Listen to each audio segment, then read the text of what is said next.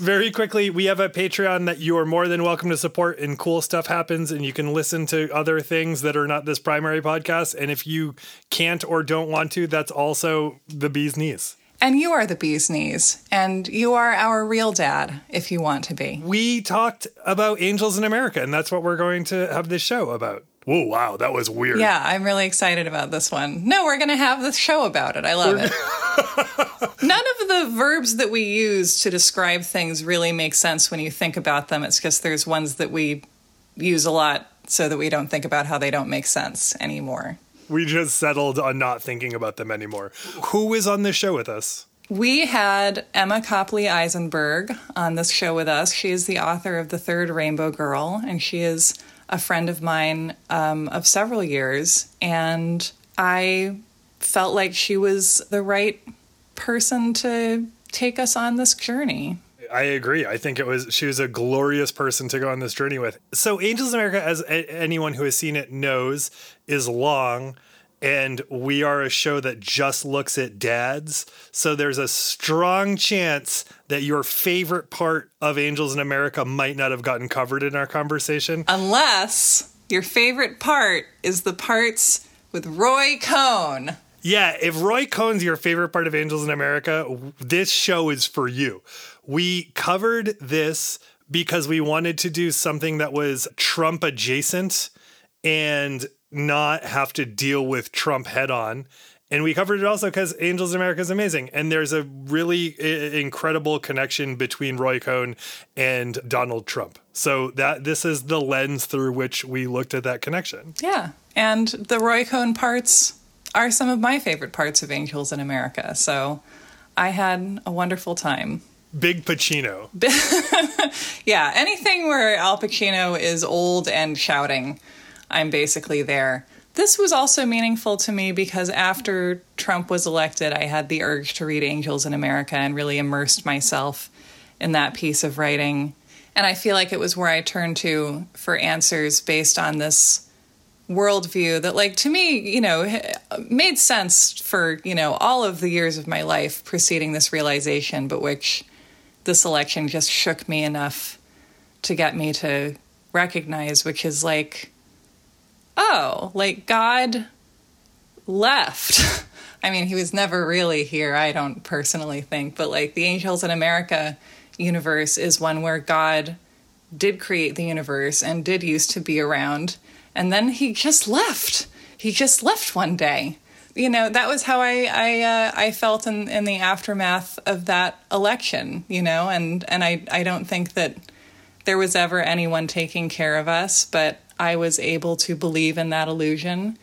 And I feel like very, very, very broadly, this play is a story about what do we do when we give up on Dad coming home to take care of us or save us or tell us what to do, and how we have to forge intimacy when we give up on authority figures.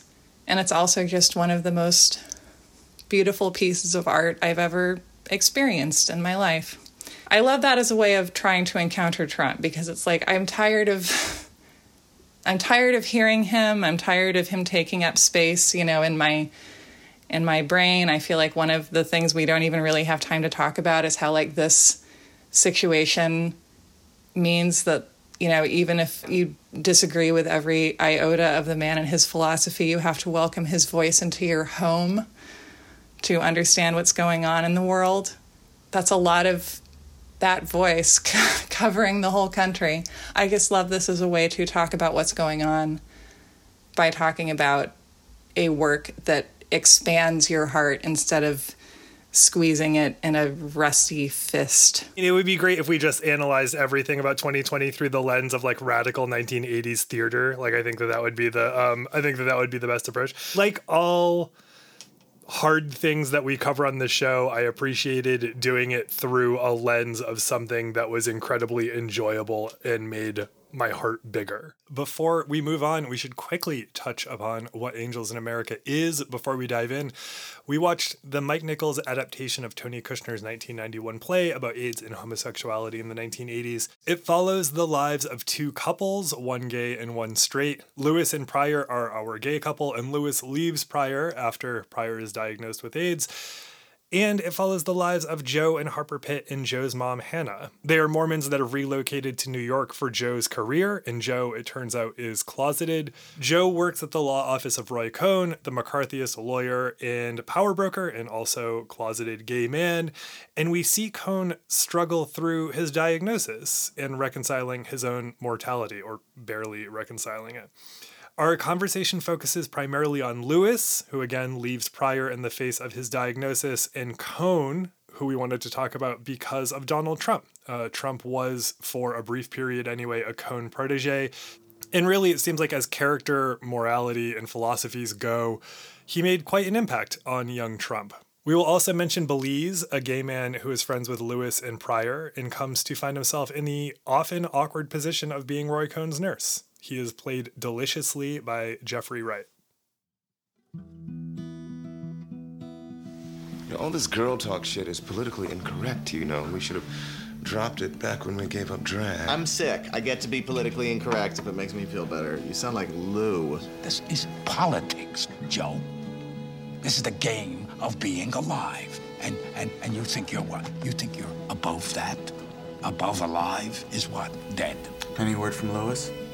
How long have you been here? I don't remember. I don't give a fuck. I want Lewis. I want my fucking boyfriend. Where the fuck is he? I'm dying. I'm dying. Well, I'm ambivalent. The check's bounced. All your checks bounce, Lewis. Real love isn't ambivalent. Was it legal? Fuck legal. Am I a nice man? Fuck nice. I hate America, Lewis. I hate this country. Nothing but a bunch of big ideas and stories and people dying and then people like you. Whatever happens, baby, I'll be here for you. Je t'aime. Je t'aime.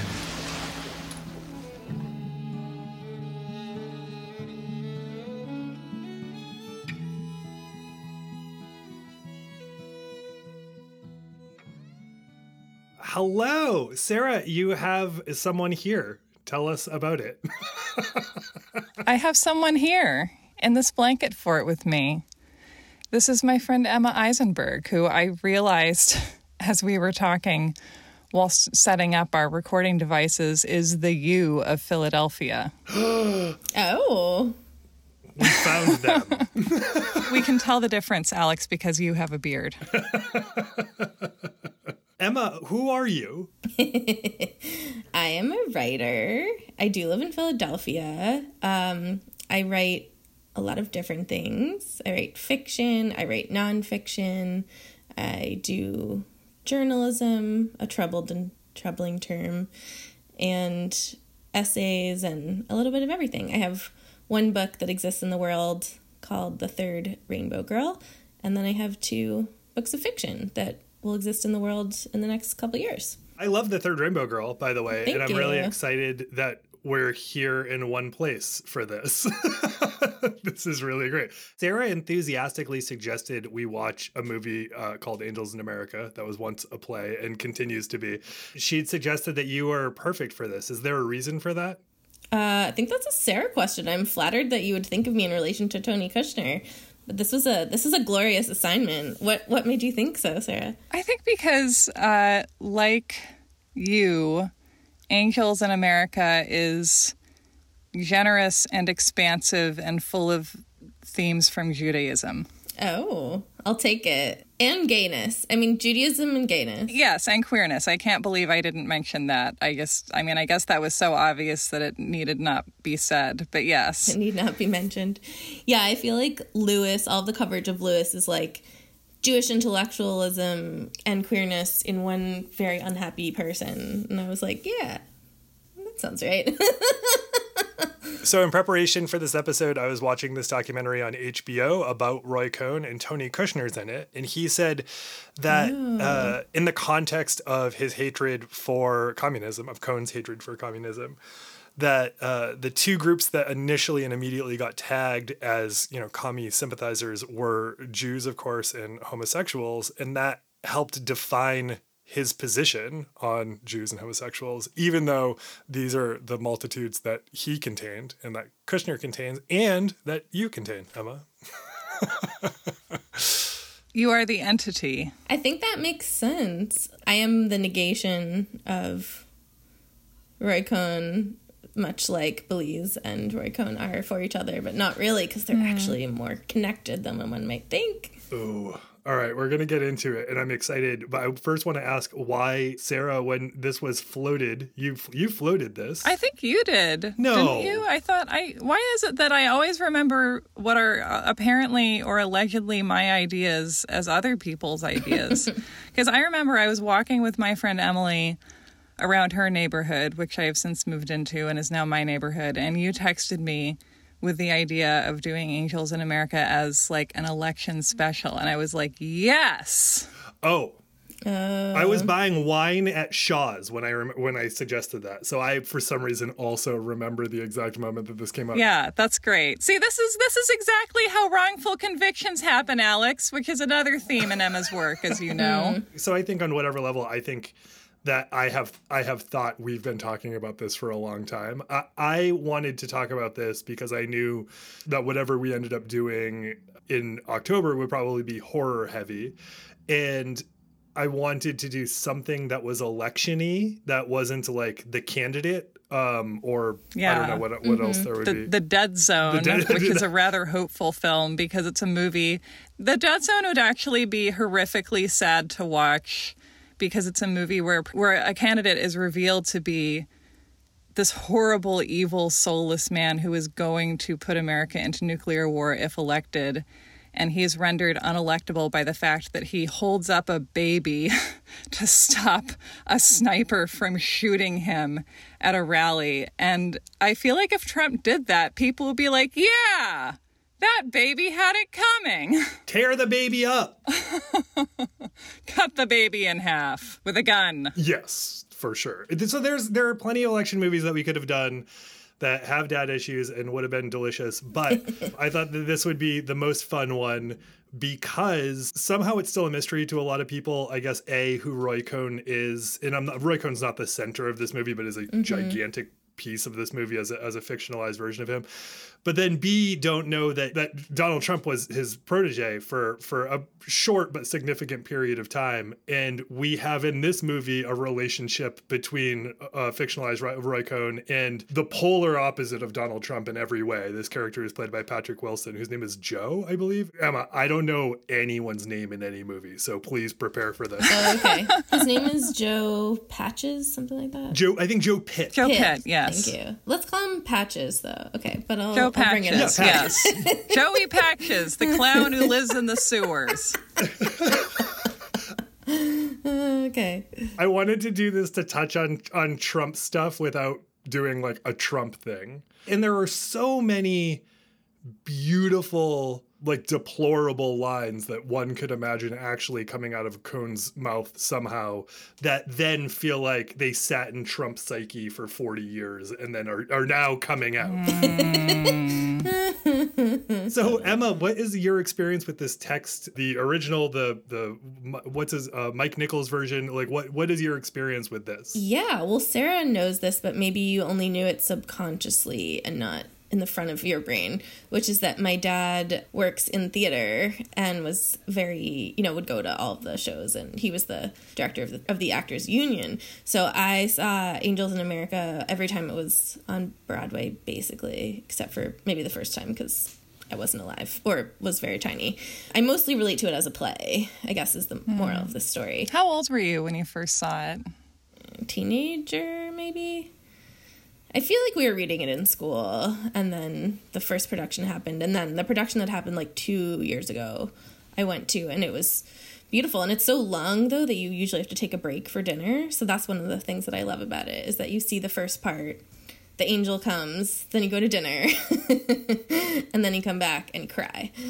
So that's kind of how I relate to it. And then I did watch the HBO movie whenever it came out and cried and felt a lot of feelings. Can you tell me about where you were reading this in school? Because the other day when Trump went after Howard Zinn, and I was like, who's reading Howard Zinn in school? And so many people my age were like, I was reading Howard Zinn in school, and it flipped my whole perception of what school was like for some people, because we were not reading Tony Kushner and we were not reading Howard Zinn. Where did you go to school? Rural Maine. We were reading about one page of history about slavery and then the rest of it about heroes. And then Martin Luther King took a long walk. Yeah. That was exactly it. Yeah, I think I read it in my 10th grade drama class. Yeah. Because I had like a cool teacher. You have this in your DNA. Like this has been around in your psyche for a long time. I think so. It's kind of like that thing, like I grew up in Chelsea, which was like a gay male neighborhood for many years. It was not fancy Chelsea. It was like there was like a guy who like stood outside his building with a parrot that my dad thought was like a front for the mob. And then there was like a leather S&M store and a porn, like a gay porn store. That was like what was on our block when I was a kid. And so, but I feel like I understood that there were gay men in the world from growing up there, and also in the theater with my dad. But queerness, Jewishness, like the feelings and the big concepts of Angels in America were like not things that I felt like I really understood until maybe watching it like in my 20s. And so we watched this version that has been out, I think, since the mid-aughts. I remember watching it on several DVDs when it came out. I mean, as someone who has seen both, and not just both, but like various iterations of the Broadway version, how do these two compare? I think that Al Pacino's Roy Cohn is even more repulsive and despicable than the Broadway version for me. Like, I think when I saw it on Broadway, at least most recently, I had more empathy for Roy Cohn, or I felt like they were really playing up the historical context of like inherited trauma and inherited masculinity and all this shit. And I feel like the Al Pacino character in this movie is just like, I mean, yeah, the stuff he says is it's sort of a these little toxic masculinity bombs and toxic just spewing vile stuff. And maybe it's also because you see his face up close. I'm not sure if that's why. Obviously, when you're in the audience of a play, it's the overall impression of the people on stage that I think really gets in my brain, whereas like in this one we just see up close like his vomit around his mouth and the lesions and the way that his like eyes pop out when he talks about money and all this stuff. Like it's just much more physical, I think, this rendition. The angel, I think, in the Broadway one was also a bit less scary. Played up this idea of like the prophet and having these knowing things that other people can't see. I felt like was what I took from the prior angel interactions, whereas like I also forgot that this one is like a bit sexier. There's like lots of angel sex and angel makeout, as we were discussing, and there's the angel is like fucking scary. Yeah, I love when Meryl Streep is super scared and just runs away behind the curtain. Basically, it's just like, this has nothing to do with me. Like, your business is with him. I love that. Right, she's like, you're not here for me. Yeah. You're like, yes, you are, Meryl Streep. Oh my goodness. Sarah, what's your experience with Angels in America? This was a play that I first encountered as a text and have really most known as a text in my life, which I think is an interesting contrast. I first read it in high school. I remember I was like about to graduate high school. I feel like the spring of your senior year is maybe often a very special time for people, and it was for me. Like there was this very expansive sense of like the world getting in and like me getting out into it, you know, freedom and possibility. And so I remember reading it sort of in that moment and it feeling very of that moment, because it's about tragedy and death and terminality, yet also is about sort of, I don't know, like first of all, it was like intimacy with parts of the world that I felt I had never been shown before in any way that felt as intimate as this. And that was like, despite, you know, the profundity of the subject matter, contained a kind of exhilaration. It is, in my opinion, a story about love, basically. I mean, that's very broad, actually, as a statement, but I don't know. It's a to me, a story about these people who start off very close to each other physically, but not really, all sort of experiencing some sort of emotional privation and who then sort of experience these astounding intersections and intimacies and revelations, and also reach accountability through each other and through their interactions in a way that it is, in a way very hopeful. So it was something that I read and loved kind of as a teenager entering the world. And then part of the reason, Alex, that I immediately was like, yes, of course, let's do Angels in America for an election thing, was because after Trump was elected, like the day after he was elected, sort of, as I recall, I remember I went to a bookstore and I was like, I need to buy and read Angels in America. Like, I need to consume and experience it right now. And I can't remember what exactly inspired that or made me think of it, but that was how it worked out. And so I just spent like a month reading it and thinking about it and annotating the text, and then immediately lost my copy, which has never been found, though it might be someday. So I associate it with these two times in my life when I encountered it at different ages and got different things from it. And I think as we do when we read stories in certain different periods of our lives, I sort of encountered the person that I had been when I first met it. And and to me it felt very of the moment of Trump being elected. And I knew that I had been thinking before he was elected about his connection to Roy Cohn and how odd that seemed to me, that someone who had been mentored by Roy Cohn, of all people, was making a run at the White House. Like, that was rather crazy. And so after he won, I was like, I think that was part of the reason that I went to it. And it also felt like, I think, the right thing to read in that moment, because, it's a play where a lot of characters are dying, and that is about a deadly plague that is being ignored by, everyone who can do anything to make it better, in part because of their own fear of who they are, in Roy Cohn's case, and about also, I think, just the sense of loss and approaching death, and the experience of being like plankton living on a dying whale, which I think is what we are right now and know ourselves to be. And the idea that how we treat each other in this moment reveals who we are.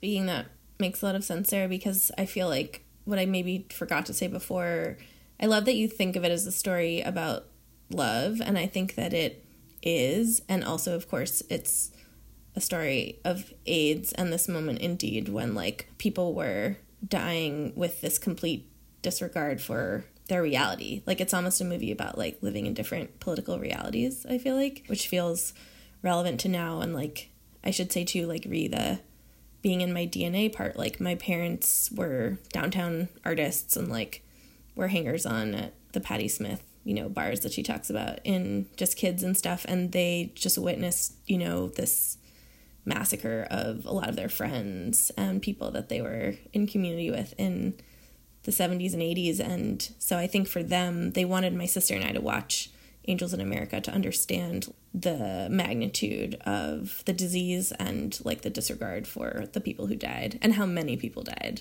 It was sort of like a never forget kind of thing. We were told like, this is important. You have to watch it for this reason because we lost so many people in this time.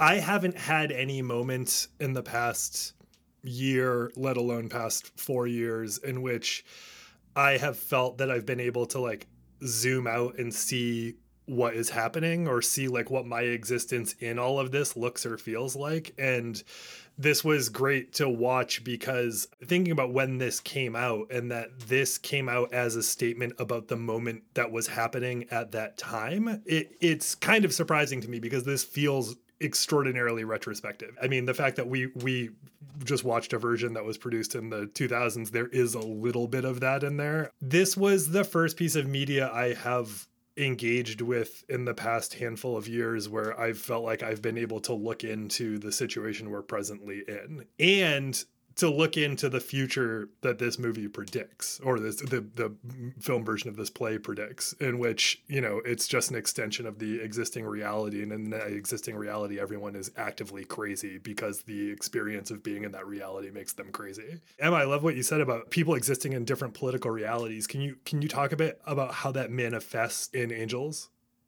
Yeah, I feel like it's like I love this part, but it's also terrifying. Like when Roy Cohn goes to see his like fancy doctor, and the doctor is like, "You have AIDS, Roy," and Roy's like, "No, I have liver cancer." Like, that's my favorite part, because it's like, I feel like that's exactly what's happening now. This is the clout speech, right? Right. He's like, "Do you know who I can have on the other side of the phone?" And the doctor's like, "The president." He's like, "Better. His wife." He uses like the F word. He's like, "Only like these people have AIDS." Roy Cohn is the opposite of all of that. And so I have liver cancer. We know what's true, but it's like rebranded in this other terms that have these a whole other set of associations. And Trump being like, "Don't let the virus dominate you." It's like, I have liver cancer. Because only weaklings have the coronavirus, you know? Yeah. And that gets continued later, where he says something about the world does not belong to the infirm, or power does not belong to the infirm. Totally. Which it's all I could think about with the president currently jacked on steroids, pretending like he's fine. We know that these are Trump's words because there is an association between these people. But when this was rewritten by Kushner for screen, he did not know Trump was going to be in office. That speech, the clout speech that you just mentioned that happens in the doctor's office, was so fascinating to me because it really contextualized his homophobia in a way that I'd never really considered, which was, he essentially says, he's like, "I'm a man who sometimes happens to have sex with other men." He says very plainly, if I were gay, I wouldn't be able to have the power that I have right now. So right now I am not gay. And as a result, continues to kind of battle any progress that's happening in the community and create no situation in which he will ever feel comfortable sort of identifying as what he is. You said that he, in this case, like the Pacino representation of Cohn, feels less sympathetic than is portrayed on Broadway. Tell us about Pacino's Cohn. Oh boy. With the clout speech, it's like, right, it's not even just saying like, if I were gay, I would have no clout. It's like he specifically says, fags have AIDS. I don't. So it's this idea that a fag is not only a slur for men who have sex with men, it's a slur for people that don't count in the world. You know, like people that don't matter. I mean, obviously this podcast is called Why Our Dads, so I was on the lookout for it, but I didn't realize how much dadness it was in Roy Cohn. Like, he says stuff like, "The most precious asset in life is the ability to be a good son." And then he says, "I've had many fathers. Sometimes a father's love has to be very hard, very unjust."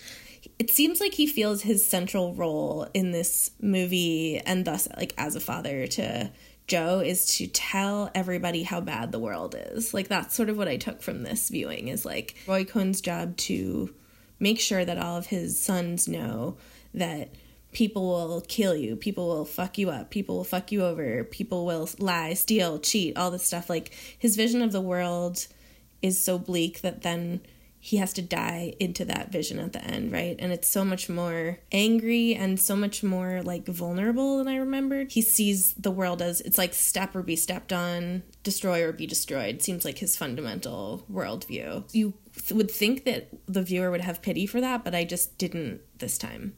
It was really hard for me to find that for him this time. Do you think it was hard because of the moment? Ooh, maybe. There's a part where the Meryl Streep character says, "I just don't have any pity. It's not a thing I have."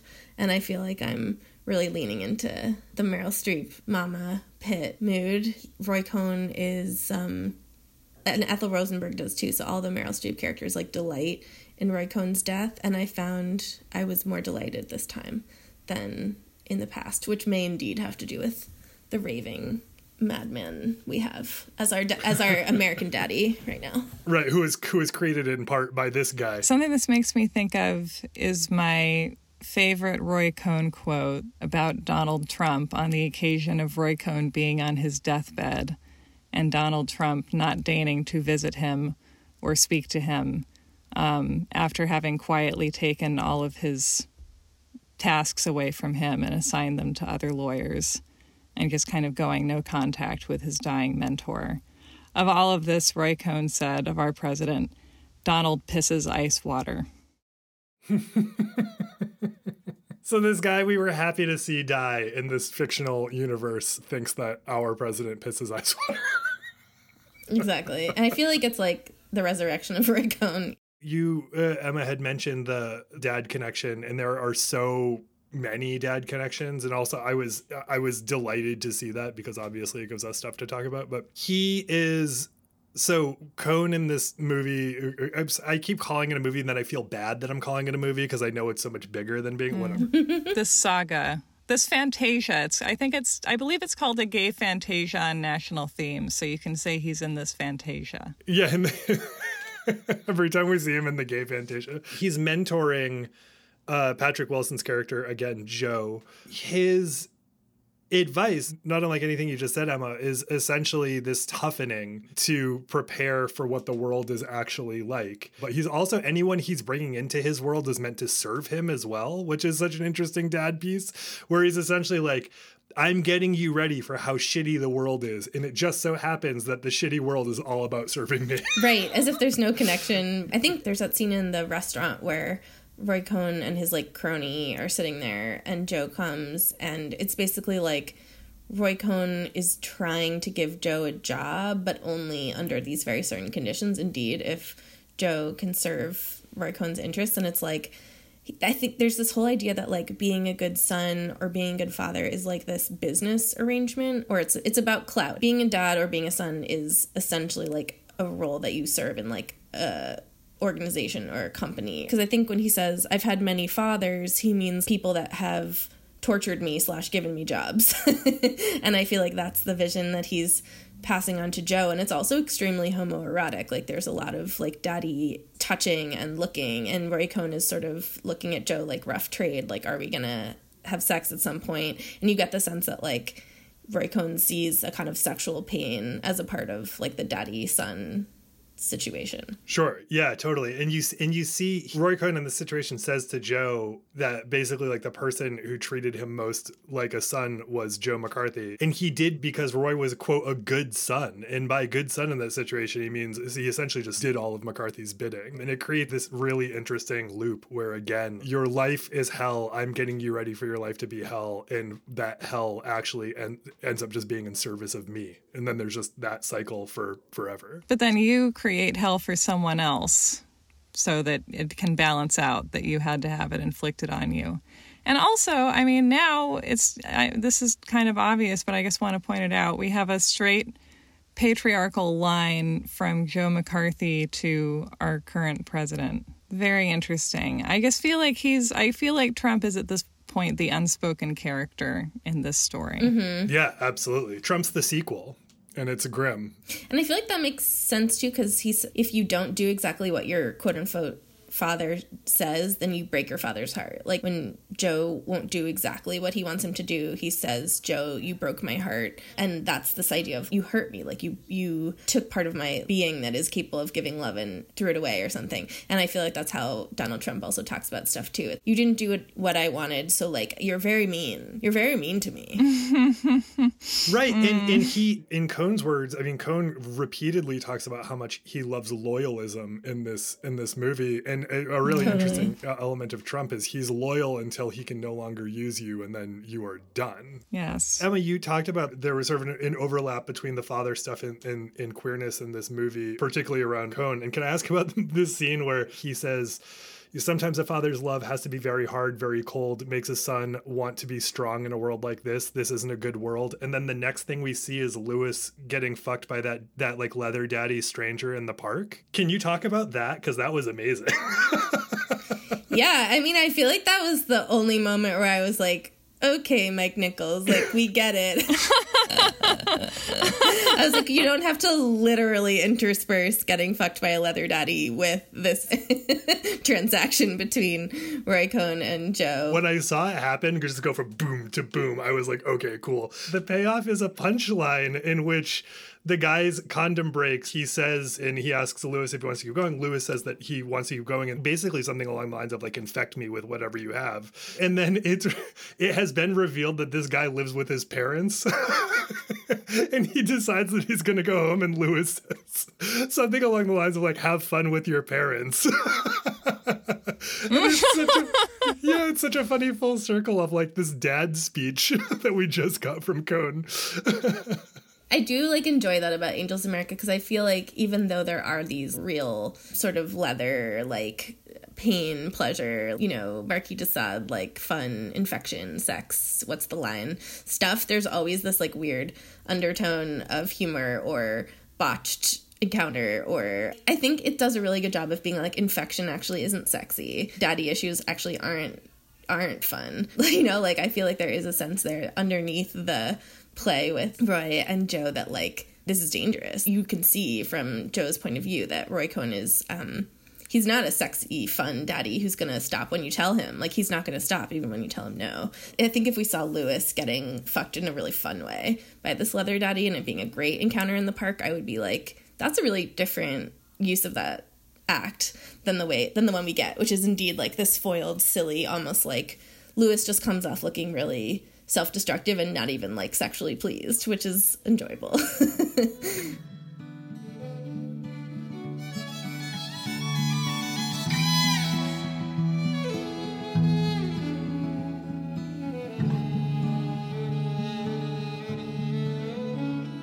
What are your impressions of Lewis? Do you have a good relationship with Lewis? Oh, yeah. I love Lewis. I love Lewis the way that I love Jesse Eisenberg's character in The Squid and the Whale. Oh, yeah, that's good. Yes. Like, when I think of Lewis, I think of his speech to Belize in the diner about how history is to him this, like, continual upward trajectory of things getting better and better. And he's making the speech to Belize, who's a queer person of color to whom this is obviously untrue, you know, is my comprehension of that scene. And it's just a very long speech from Lewis. It just goes on. And I think in a way I don't know, I feel like he is sort of set up as maybe the straw intellectual of the story too, because he's someone who's trying to cope with what's going on by head rather than heart. And that doesn't really work out for him. Yeah, Emma, what's your take on Lewis? I mean, I am Lewis, so thus I hate Lewis. I was reading this Hilton Als piece about Angels in America that's really, like, kind of focused on Lewis in a way that I appreciate, because I literally did set out to Google, like, what do other people think about Lewis, because I'm having such a intense reaction of, like, what a dick. Like, I just feel like the symbolic action of leaving your partner alone to die is one of the sort of few unforgivable acts a person could do. And especially in this circumstance where, you know, there's no one else who will care for them. You know, often a lot of these men who are dying of AIDS had no family. That was true for Pryor in this case, right? So it's a really immoral. I find myself judging him quite harshly. So I was doing some reading about it to see if I could find some empathy for Lewis. And Hilton Als says that he feels like Lewis is someone for whom love is scary and dangerous and feels like a responsibility instead of something that will make you free. And I feel like I have empathy for that position, so that helped me a little bit to understand Lewis. Watching Lewis's journey in this movie was like watching the journey of liberals in the Trump age. You know, where it's like, he's like very bright. He's got lots of great arguments. He's read all the articles. And he's not aware of how self-centered he is and his perspective is, and then he has to watch kind of like the hell descend into his universe a bit. You know, his peers, like one of his peers is Belize, who is his ex-boyfriend's friend and maybe love interest for a minute. I'm not entirely sure about how that went. And Belize hears sort of everything he's saying and is essentially like, I hate this country because of how this country is to me. And you're here telling me that it's like incrementally, and you know, what is it? The arc of the moral universe bends towards Lewis having a great day. And Lewis has to basically watch that is not the case in real time, that all of his optimism is, there's some use for it, but it's also crafted and formed in opposition of his feelings towards himself, in which he's just an extraordinarily guilty, you know, put upon person, and he's the one who's putting upon himself and maybe his faith a little bit. But then we watch him have to reconcile that none of these things that he believes are necessarily true. This world belongs to Roy Cohn's power structure, and it eats up the people around him, and he has to realize how proximate his worldview and actions are to that, and then, you know, ideally have some good realizations throughout the movie, which he does, and thankfully is not rewarded in like a okay, everything's going to be fine situation. Like, he's rewarded with not getting what he's trying to get, which is the love of the partner that he's left. Yeah, absolutely. And I feel like the title of this oeuvre, epic, whatever, is Angels in America, and I feel like Lou is the America part. He loves America just like so goddamn much. What I also love about this whole work is its ambition. Like, it is such a uniquely American story. Lou is there to kind of, I mean, a lot of people say he's the Tony Kushner stand-in, right? He's like the person who's trying to widen out these events to make them talk about what America means. And I feel like, indeed, like, it is a loss or like an awakening for Lou, but it's also I think none of the other characters seem so attached to the idea of sort of American greatness or American specialness as Lou does. And I have a little bit of space in my heart for that sadness, that loss, and also that weird, twisted Jewish immigrant love for America. That was so interesting in this context, in that America is all of those things. The fascinating thing to watch is it's not like anyone's narrative is the dominant narrative. It's that narrative that's being spun in the beginning, in which the rabbi, who I did not realize was played by Meryl Streep and don't know how I feel about it, although it's amazing, kind of. But the rabbi, the rabbi is giving a speech about what America has been to Jews in the country, and we see images of it, and it's extraordinarily sort of beautiful and powerful and moving. And in a way, it justifies the fact that Lou is obtuse to everyone else's reality. This is the story he has been told his entire life. And it's not an untrue story. It just doesn't account for the fact that other people have equally true stories that tell an oppositional story of what America is and can be. Well, and I love seeing him as the archetypal liberal character, because I feel like, you know, his panic when Pryor gets sick and his inability to care for, or he's not unable to love Pryor, but he's unable to love him in a useful way. And I feel like that directly aligns with this need to see America as a place that's like great and getting greater, as opposed to, again, like the whale carcass that we all live on as plankton or micro feeder organisms or whatever. Yes, I mean, some of the plankton are sitting in a really nice space and they're getting a lot of good nutrients, and some of the plankton are not sitting in a great space. But all of us aren't going to be here for that many more generations, because this carcass is going down, man. Like, to me, this story is also about, I guess, the sense of freedom that comes from embracing terminality as the American condition. We can all agree that it is. I mean, we can't all agree, but we can, all three of us on this Skype call, agree that it is, right? And like, especially after the past few years of presidency by Roy Cohn's protege. Emma is someone who relates to Lou in a big way. We see this arc in which, when all of Lou's ideas are challenged, in that his partner Pryor is now sick. He's not just sick, it's like was happening in the mid-'80s. Like, the symptoms are immediately there. It is immediately grim, and it's bad. He finds companionship with one of Roy Cohn's employees. He finds love and comfort in someone who he is ideologically opposed to in every way. I mean, how much of that is a statement about Kushner realizing probably how much he had in common with Reaganite friends that he didn't want to acknowledge. Or what is that about, do you think? Oh my God. Yeah.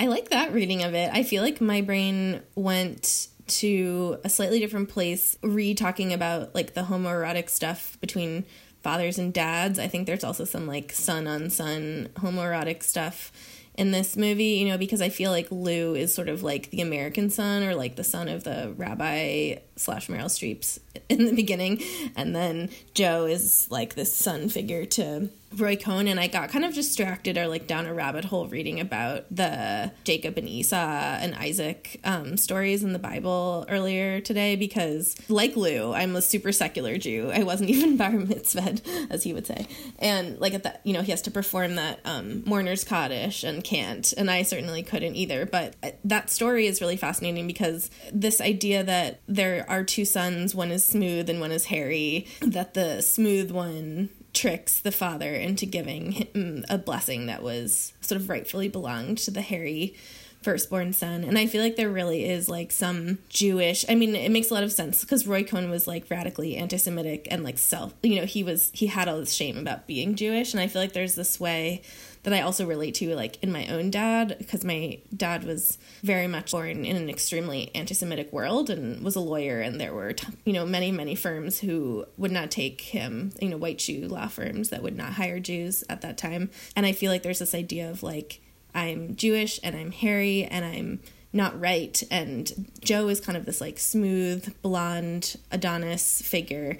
I just feel like all of that mixes in my mind to somehow just make complete sense that they would want to fuck each other.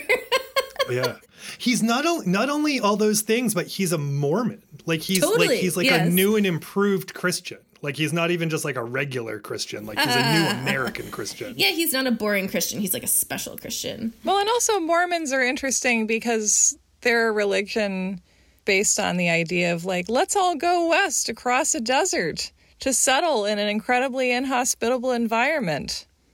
Just cause it'll work out. It's fine. It'll be fine. It's like, there are some, I noticed some themes here. Yeah, I want to say your theory about son lust is much more interesting than my theory about what Kushner is going through with Reaganites. What is this about? Like, what is this at the end of the day? I like you, I was shocked. Again, we're watching this through a lens of looking for dad stuff, and there is an incredible amount of dad stuff. But what is this right now from a 2020 read? Like, what is Angels in America about? For me, Emma, it was about the ambivalence of the dying patriarch, that you want your dad to die and you don't at the same time. What sort of more dad thing is there about hating your dad and being sad that he's dead? That seems like the biggest monumental feeling for me right now in this. We have God as the dad. We have Roy Cohn as the dad. We have the virus as the dad. We have Meryl Streep as the dad, IMHO. The angel, like there's just so many dads and there's so much death. And I feel like the idea of like your dad dies before he can be redeemed, and thus before your relationship with him can be redeemed, is a big thing in this one. And knowing that your dad is causing harm or is in some way bad, and thus like wanting him to die, but at the same time having that personal feeling of when there's no God, humans are alone. If there's no angels, it's just us. Sarah, you remarked when we talked about doing this that we haven't touched on God enough as a dad. Where does this fit into that for you? Yes. I mean, I find the angel characters interesting for their relationship to a patriarchal God. I mean, okay, so one of the key things about this universe is that God went out for a pack of cigarettes and never came back in like 1916, I believe. And so the angels, I think, exist here as like older kids, basically. Or like the angels are like 13 and we're 8. I don't know. That's how I see it in terms of like family angel systems. What do you guys think? I think that absolutely the angels are 13 and we are 8, and thus like no one is in charge. Mom and dad are out to dinner and are not coming back. When I think of God as dad, that's like the dad we have as an idealized dad, is like someone who knows what's right, someone who creates life, right? Someone who watches over, separates light from the darkness, right? But then there's also just this incredibly punitive, random, violent dad that we see come out in lots of different religions' understandings of dads too, right? So God, or the absence of God, is one of the most daddy things about this movie. The fact that he's not there makes him all the more there. Right. It's a movie about an absent father. And we know that Joe's dad is absent as well. And I don't know to what extent he's absent. And maybe you have a better read on that, Emma. But he says to his mother about midway through, you know, he asks if his, God, I love this exchange. He asks if his father loved him, and she says something along the lines of like, you're mature or grown enough to know that your father didn't love you, and now stop asking silly questions. And I was like, oh, I was not prepared to hear that. So Joe has an absent dad in his real dad, and then we all have an absent dad in God. Totally. I think that Joe's dad died because they have the part where Roy Cohn is like, did your dad bless you before he died? And Joe's like, no. And Roy Cohn is like, well, you should have gotten him to bless you. Like, what the fuck were you thinking? And then Roy Cohn goes on his whole thing about how I will bless you. I couldn't actually truly, like, we don't really know what the blessing is. It's like muttered, and you're sort of imagining it's like some sort of random Jewish, vaguely nice thing to say. But then that's when he goes into the whole story of Jacob and Esau, and he's like, you didn't even have to trick me to get it, right? Jacob and Esau are Isaac's sons. Esau's the firstborn, and goes into the room and is like, the dad's dying. So Isaac is dying, which is significant. So Isaac is on his deathbed, and Esau says, like, you know, like, what can I do for you, sort of? And Isaac is like, I'll bless you before I die. Like, this is important. But first you have to go out into the woods and, like, shoot me an animal, make it taste good, and then I'll eat it, and then I'll bless you, and all will be good. And Esau's like, cool, goes into the woods. But while Esau's gone, Rebecca, the mom, is like, Jacob, like, who's the second son, the smooth one. Esau's the hairy one. She's like, Jacob, come here. And she's like, you should pretend to be Esau, go in, feed him like whatever, and then he'll bless you. And that's what happens. And so basically Jacob, like, quote unquote, steals the blessing from Esau. Like, it's Esau's rightful blessing. And Jacob steals it by impersonating Esau. And what the blessing is really intense.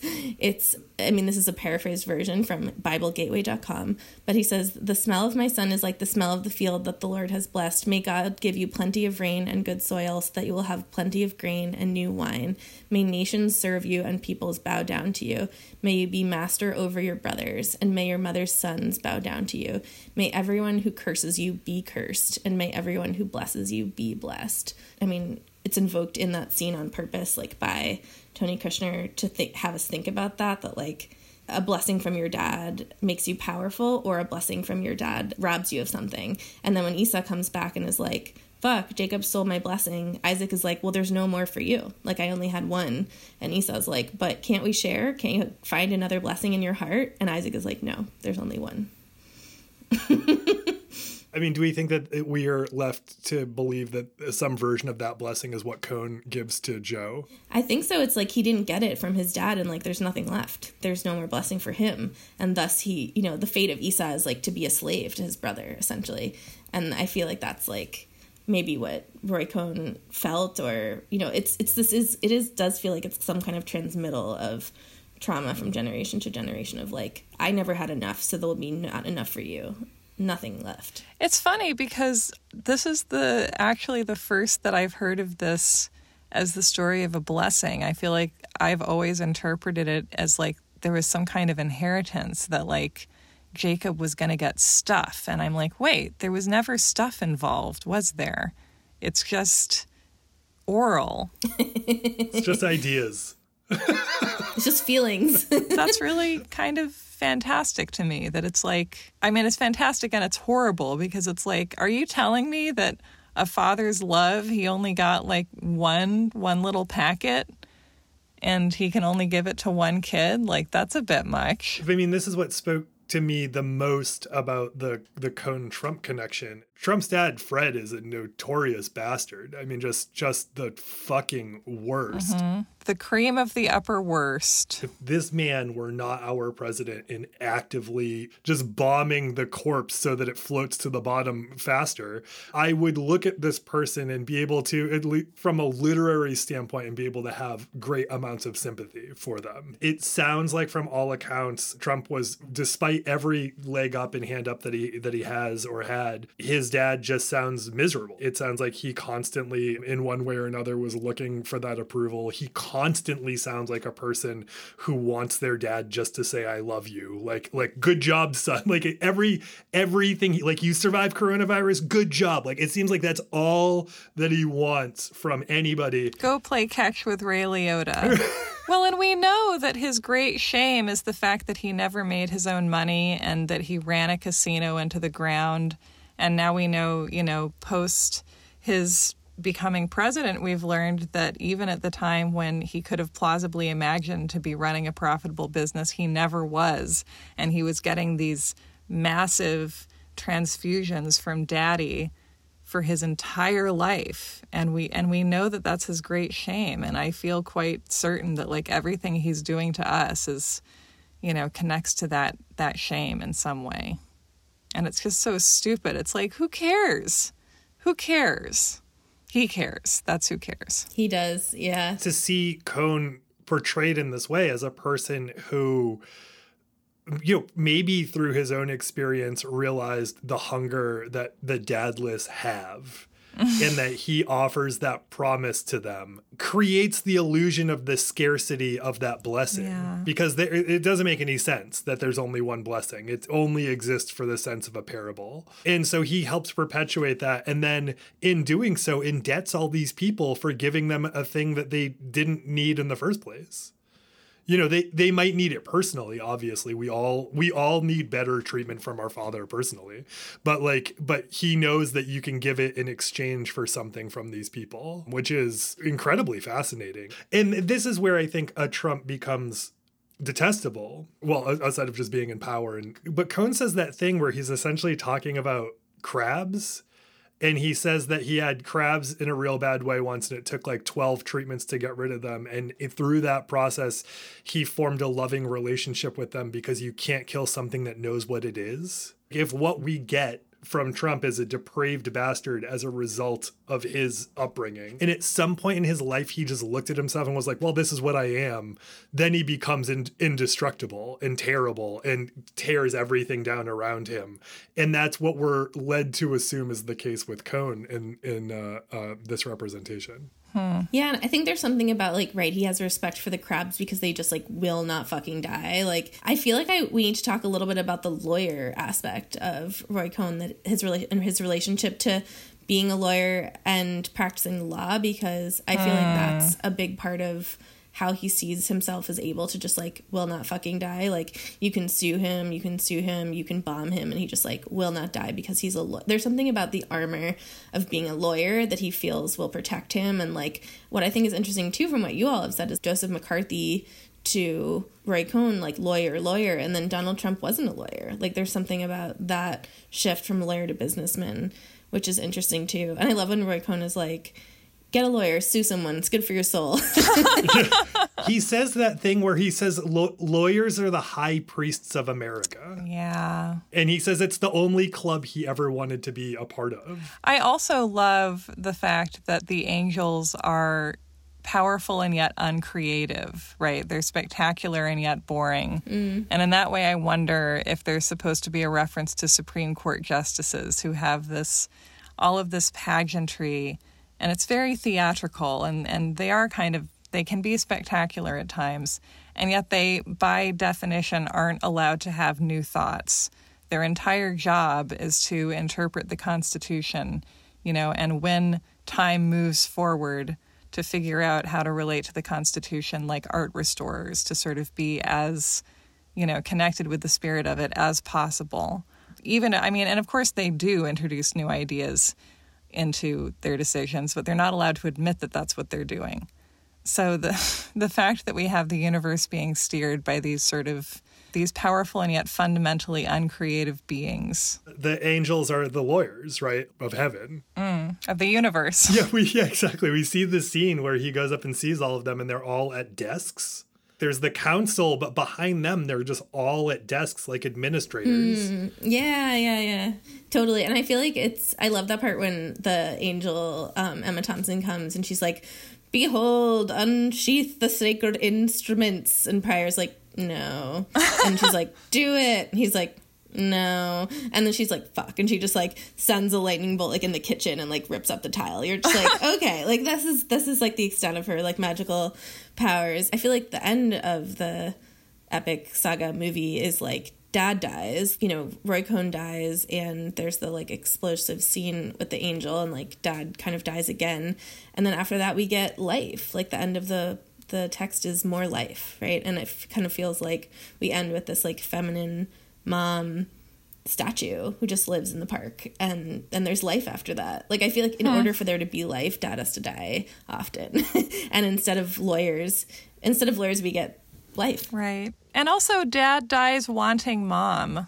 And Dad dies disgraced as well. The race against time and the way that his death is portrayed is he thinks he's going to die before he's disbarred.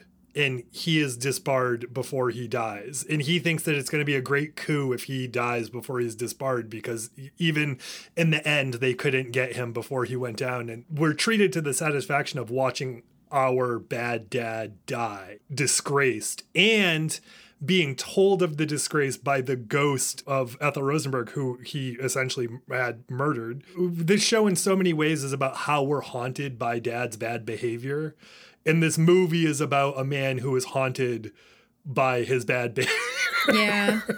I feel like it's also like that's the ambivalence though at the end is like Dad dies, but it's like Dad also just, we have no respect for Dad. You know, like there's no one respects Roy Cohn at that point by the time he's in that hospital bed. Like you've just watched him be not only like cruel and immoral and kind of sexy to a son figure in a creepy dad way, but you've also watched him be like deeply racist and deeply like fucked up in just every possible way. And so by the time you get to that moment where he's disbarred and he's gonna physically die, it's like that's what's so good about the setup is that there's this ambivalence there of like it's not even satisfying when he dies because he's already been everything that he cares about is already taken. It's not even fun.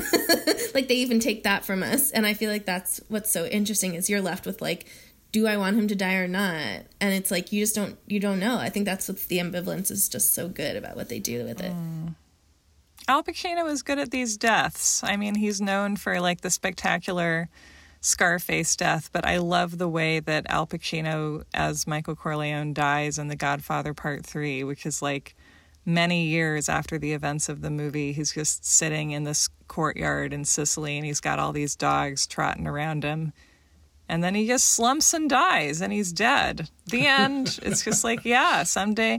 And it's nice. It's like I think it's like a very positive because he's got all these little dogs all around him, you know, and he doesn't die alone. He's not able to love or be loved by a human being anymore, but he got himself a bunch of dogs, you know, and that's kind of, I don't know, it feels like that is a much more kind of positive, in a way, version of the death that we see here. So here you go, you know, Angels in America, the film, the Fantasia that makes The Godfather Part 3 look joyful and deathless. And of course, The Godfather Part 3 doesn't leave you feeling like blessed to be alive particularly, but the amount of loss that it subjects its characters to, I guess, just sort of pales in comparison to this. I feel like Angels in America is about how the truth of who you are can reach you in a season where you are losing everything or feel yourself to be, or where you are witnessing someone you love lose everything and realize that you haven't lost very much at all, but it still feels unendurable. This movie, like great dad movies, has so much to say about moms that we don't touch. We see that contrast in a really interesting way because even Cohn asks Belize, who is a nurse in this movie, why he's helping him. Belize's response is ultimately something along the lines of like having sympathy for the situation, because Cohn is America in this movie as much as Lou is America in this movie. Cohn is the oppressive kind of America that, you know, creates a Roy Cohn. And Belize says expressly at some point that he does not like this. He hates this country and he hates what this country sort of puts him up against. And yet he's still there to nurture and help and sort of move forward. We do find out, you know, that his intentions are ultimately to score some drugs, some experimental drugs that can be passed off into the community, which is even more maternal and amazing. Yeah, it's such an interesting contrast. We get a lot of really great mom stuff in this movie as well. Yeah, and I feel like that moment is so fascinating where, because Belize is like, here's all these tips and tricks for how to make sure you get actual medicine and not placebo and, you know, the real AZT and whatever. And Roy Cohn is like, why are you helping me? And I believe Belize goes, consider it solidarity from one faggot to another.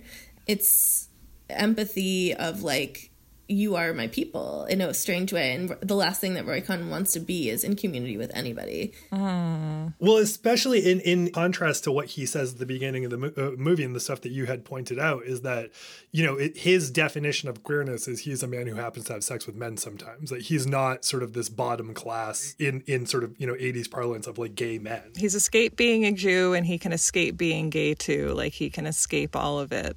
Yeah, I still have a lot of sympathy for Cohn because he's not alive and I'm not actively threatened by him. And he's not the fucking president right now, so he looks pretty good in comparison.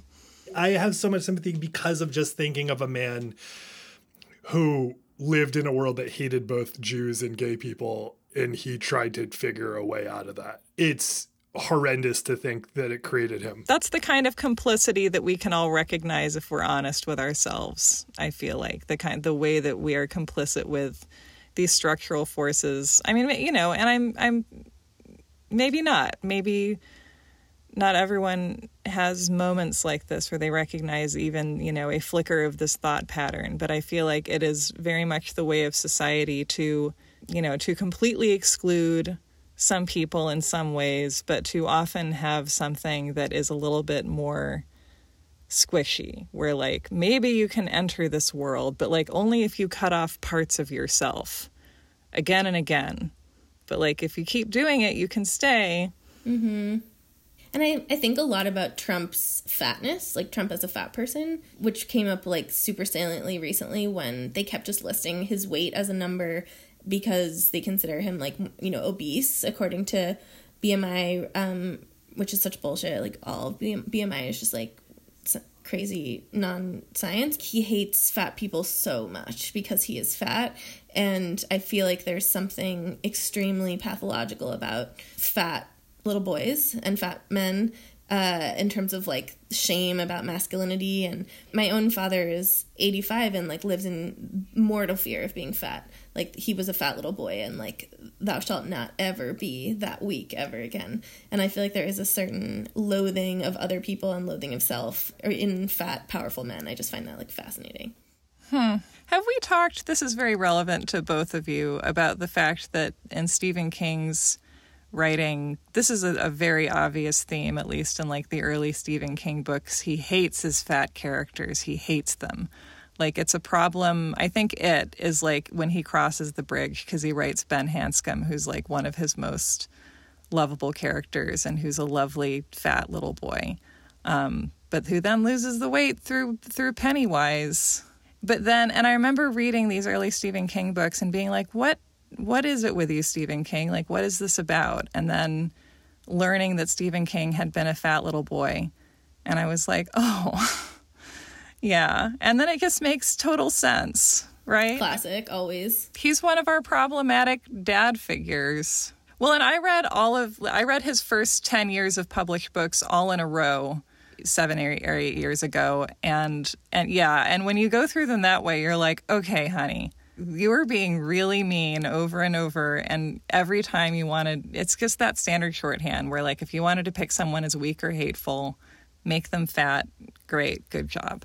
Well, fat in men is like pillowy, doughy, like the baker in Into the Woods, gentleness. It gives you breasts, like it makes you maternal in this sense, and I feel like that's beautiful, but like so many people have such loathing. Yeah, I think like being fleshy for men is this like just comes up in like such crazy pathological ways, and Donald Trump is just nothing if not like driven by his fear of being a fleshy, plump man.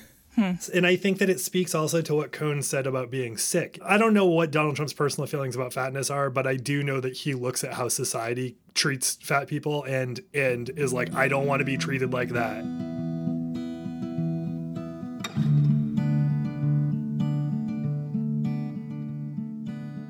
Yes, we reached this part of the Passover Seder. Emma, we know who's the dad, I guess. Well, we don't really. There are dads in this story, but we don't care about that. Who's the daddy? Meryl Streep, Hannah. I don't wait more than 3 3/4 hours for anybody. Fair yet unyielding.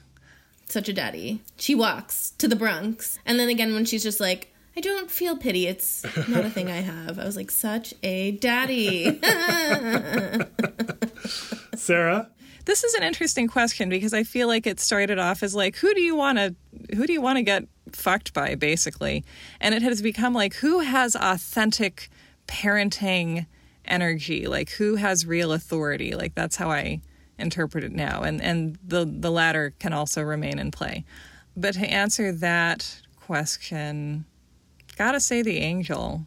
I mean, right? But Emma Thompson as the angel specifically, because I feel like if someone said the body is the garden of the soul to you, like, how would you respond? I rest my case. It's pretty sexy. The only orgasms in that movie are associated with the angel, which I appreciate. It's definitely like a fun thing.